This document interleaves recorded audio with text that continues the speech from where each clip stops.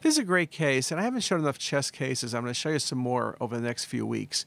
But you have a very large anterior mediastinal mass, so you think about lymphoma as a possibility. You can think about metastasis, but what you really notice is going into the internal mammary nodes and going through the chest wall.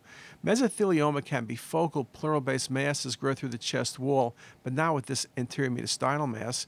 Breast cancer gives you internal mammary nodes and can grow anteriorly or posteriorly, but it's just too extensive in this case.